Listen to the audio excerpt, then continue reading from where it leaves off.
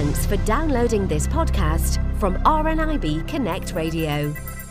Saturday the 17th and Sunday the 18th of September sees Open House Weekend taking place, in particular in London, and some of the tours will be audio described for blind and partially sighted visitors by Vocaleyes. And we have with us Toby Davey to tell us a little bit more. Toby, this is not the first time that Vocaleyes has been involved in the Open House Weekend. Has it been successful in the past?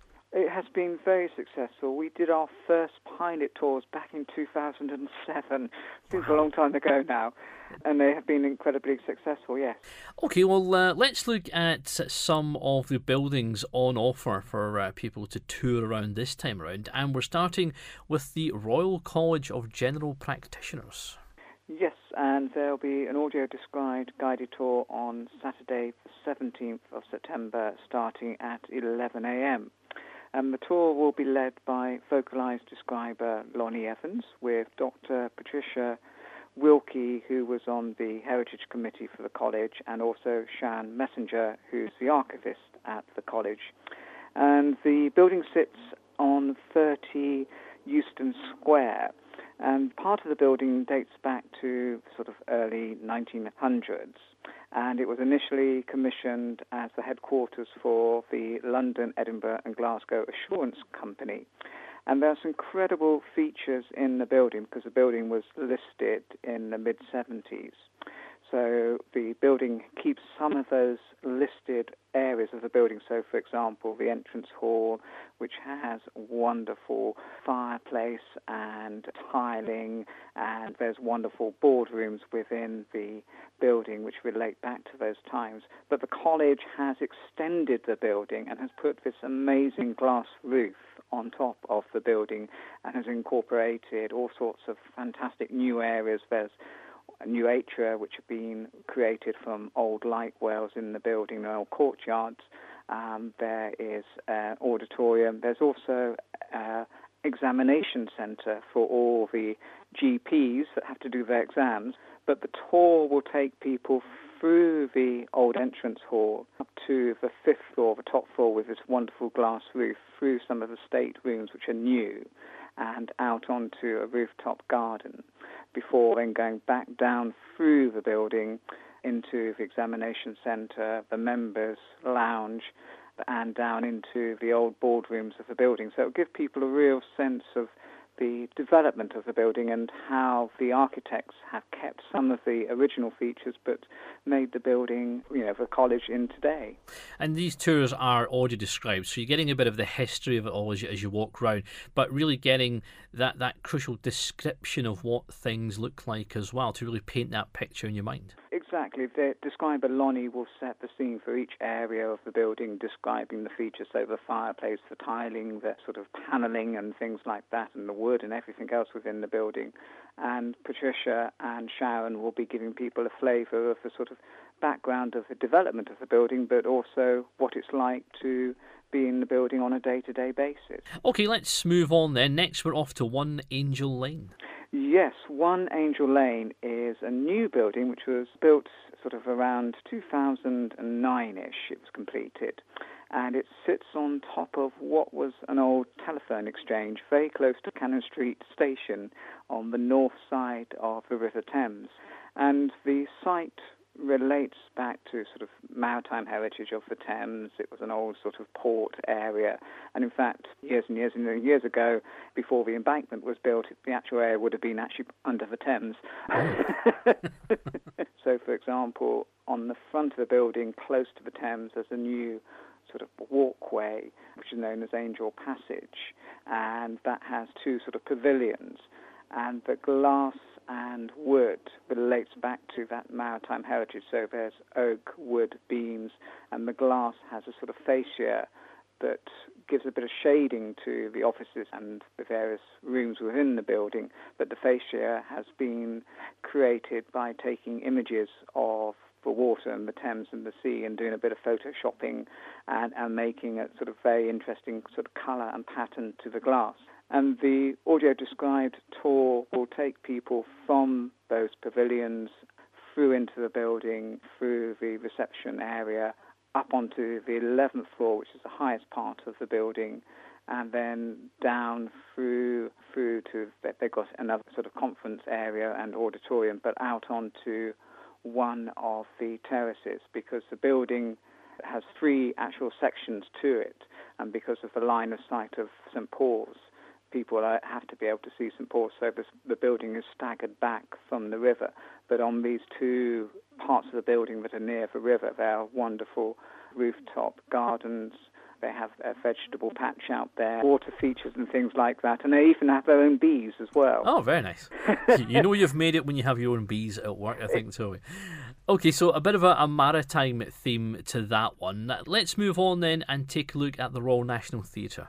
People obviously know the Royal National Theatre. It was Dennis Lasdon's masterpiece, and it has had, over the years, probably very different opinions. It's a bit like a Marmite building. People either love it or hate it, but it is an incredible example of, I suppose, modernism and concrete structures.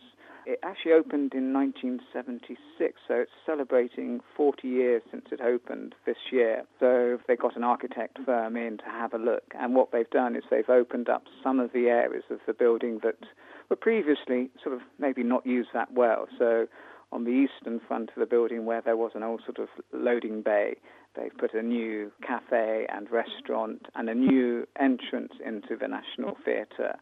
And on the back of the National Theatre, there's a new education centre. And the audio-described tour will give you a flavour of Lasdon's original building.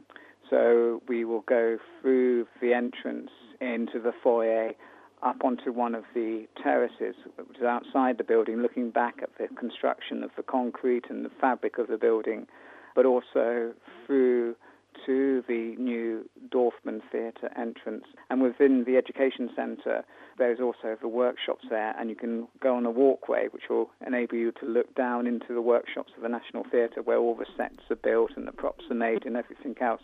So giving people a real sort of behind-the-scenes look at the National Theatre, but also an idea of how the theatre has developed over the years, and especially with this new sort of redesign or re-adding to the building that the architects did. Okay, one final one to squeeze in, Toby. We've got 2 Temple Place. 2 Temple Place is a building very close to Temple Tube Station on the north bank of the Thames, and it's a building that was designed by one of probably the most wealthiest men in the world at the time. He had an estate in England, but 2 Temple Place was really his estate office. It did have accommodation for him, but it is a wonderful building. No expense was spared on this building. And when we go on the audio-described tour, we'll go into the building, into his reception, which has wonderful chandeliers and wood panelling within the room, up the mahogany staircase. And because this gentleman was an only child, he was very much into literature and his books and everything else. So on the mahogany staircase, there are carvings of characters from his books that he loved. So, for example, 4 Musketeers. And up into the gallery, there are carvings depicting from some of Shakespeare's plays. And in his study, there are wonderful carvings of characters from literature and art and music. And we will also go into the Great Hall in this building, which has a hammer beam roof. It has wonderful gilded wooden carving within the building, again depicting characters from various literature, so Robin Hood and Maid Marian and Pocahontas and various other characters, and stained glass windows as well. So it is a building that is actually full of wonderful carvings, wonderful woodwork, and a lot of very tactile elements as well. These are obviously just 4 of the buildings that we're discussing, Toby. I mean, what's the feedback been like in the past from the audio-described tours? We've had great feedback from blind and partially sighted people, and I think one of the things about buildings and architecture is that they are very tactile, but for people who have limited sight, the great thing is not only the audio description, but the ability to be able to touch part of the buildings and get a sense of the structure, the feel of the buildings. And for some of the buildings and for some of the buildings this year, we will also have some models that people can touch to get a better sense of the actual structure and shape of the buildings. Like the sound of that, Toby. Right, now, if people want to find out more about the audio-described tours, where do they get the info? If people have access to the internet, they can go to our website at vocaleyes.co.uk, and on our homepage there's a news item about Open House, and in the What's On section of the website there's details about each of the tours.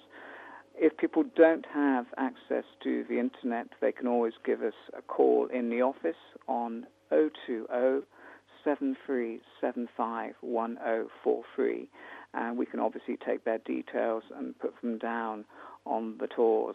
Tours normally start to build very quickly, and we do get them fully booked out fairly quickly. So if people are interested, I'd advise them to sort of hurry and make their booking. Toby, here's to another successful open house weekend, and thank you for telling us all about it on RNIB Connect Radio. Thank you, Alan. For more downloads like these, visit rnibconnectradio.org.uk/podcasts.